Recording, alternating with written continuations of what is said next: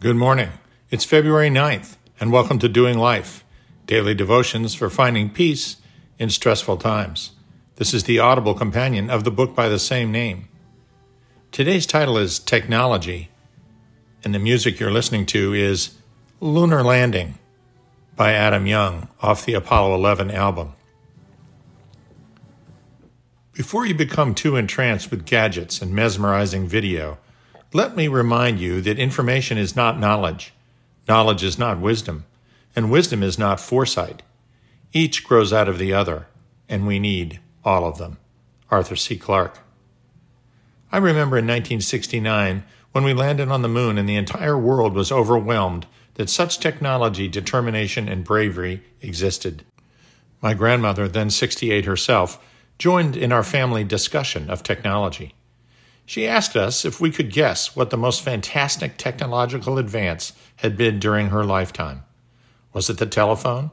The record player? Was it the radio? Talking movies? The television? How about the automobile? The airplane?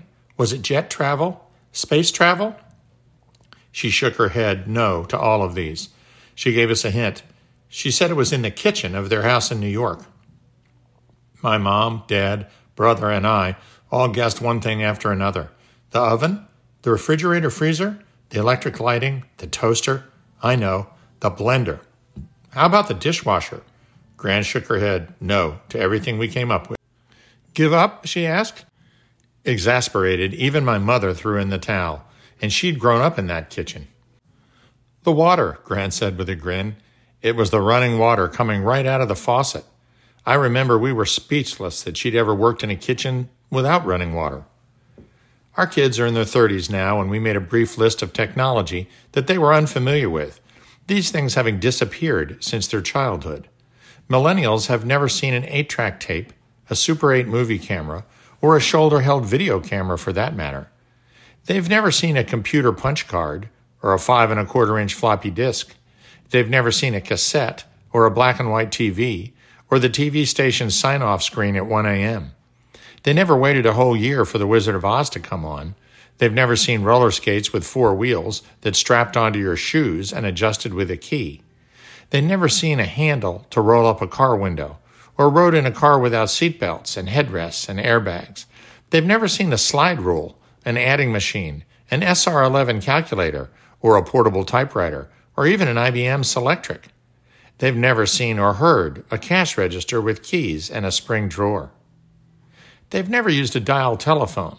They've never even seen a cell phone with an extendable antenna or a telephone answering machine. They've never used the Yellow Pages or a phone booth with a payphone that took a dime or a folding map. They've never known a world without microwaves. They've never seen a Brownie camera, no less used one. They've never owned or seen a palm-sized transistor radio. Millennials have never heard of S&H green stamps. They have no idea that Tab existed long before Diet Coke. They never had to climb a rope to the top of the gymnasium, nor did they ever have duck and cover drills for nuclear war. Millennials have never had a pet rock. They've never seen glass milk bottles delivered to their doorstep and the empties collected from the milk box or chute. None of them has ordered from a Sears catalog. No millennial had a preference for Betamax or VHS because they never saw the former and DVDs replaced the latter in their early childhood. Many cannot read an analog clock or write in cursive or know where to buy a stamp if they ever actually wrote a letter, cursive or not. Today, your smartphone could have run the entire Apollo program with gigabytes to spare.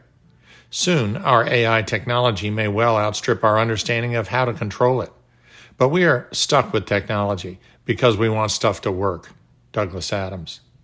God created man smart, and he wants us to use our intelligence. All we have to do is remember the foremost thing for which we are to use it. We are to love God with all our heart, soul, and mind.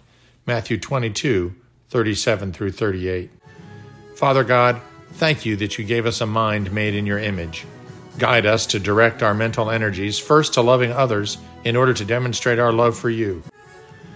Let us use our intellect, developing the technologies needed to guard the home you have given us in earth, to lift up those in need, and to explore the inner and outer reaches of the universe that you've created. Amen.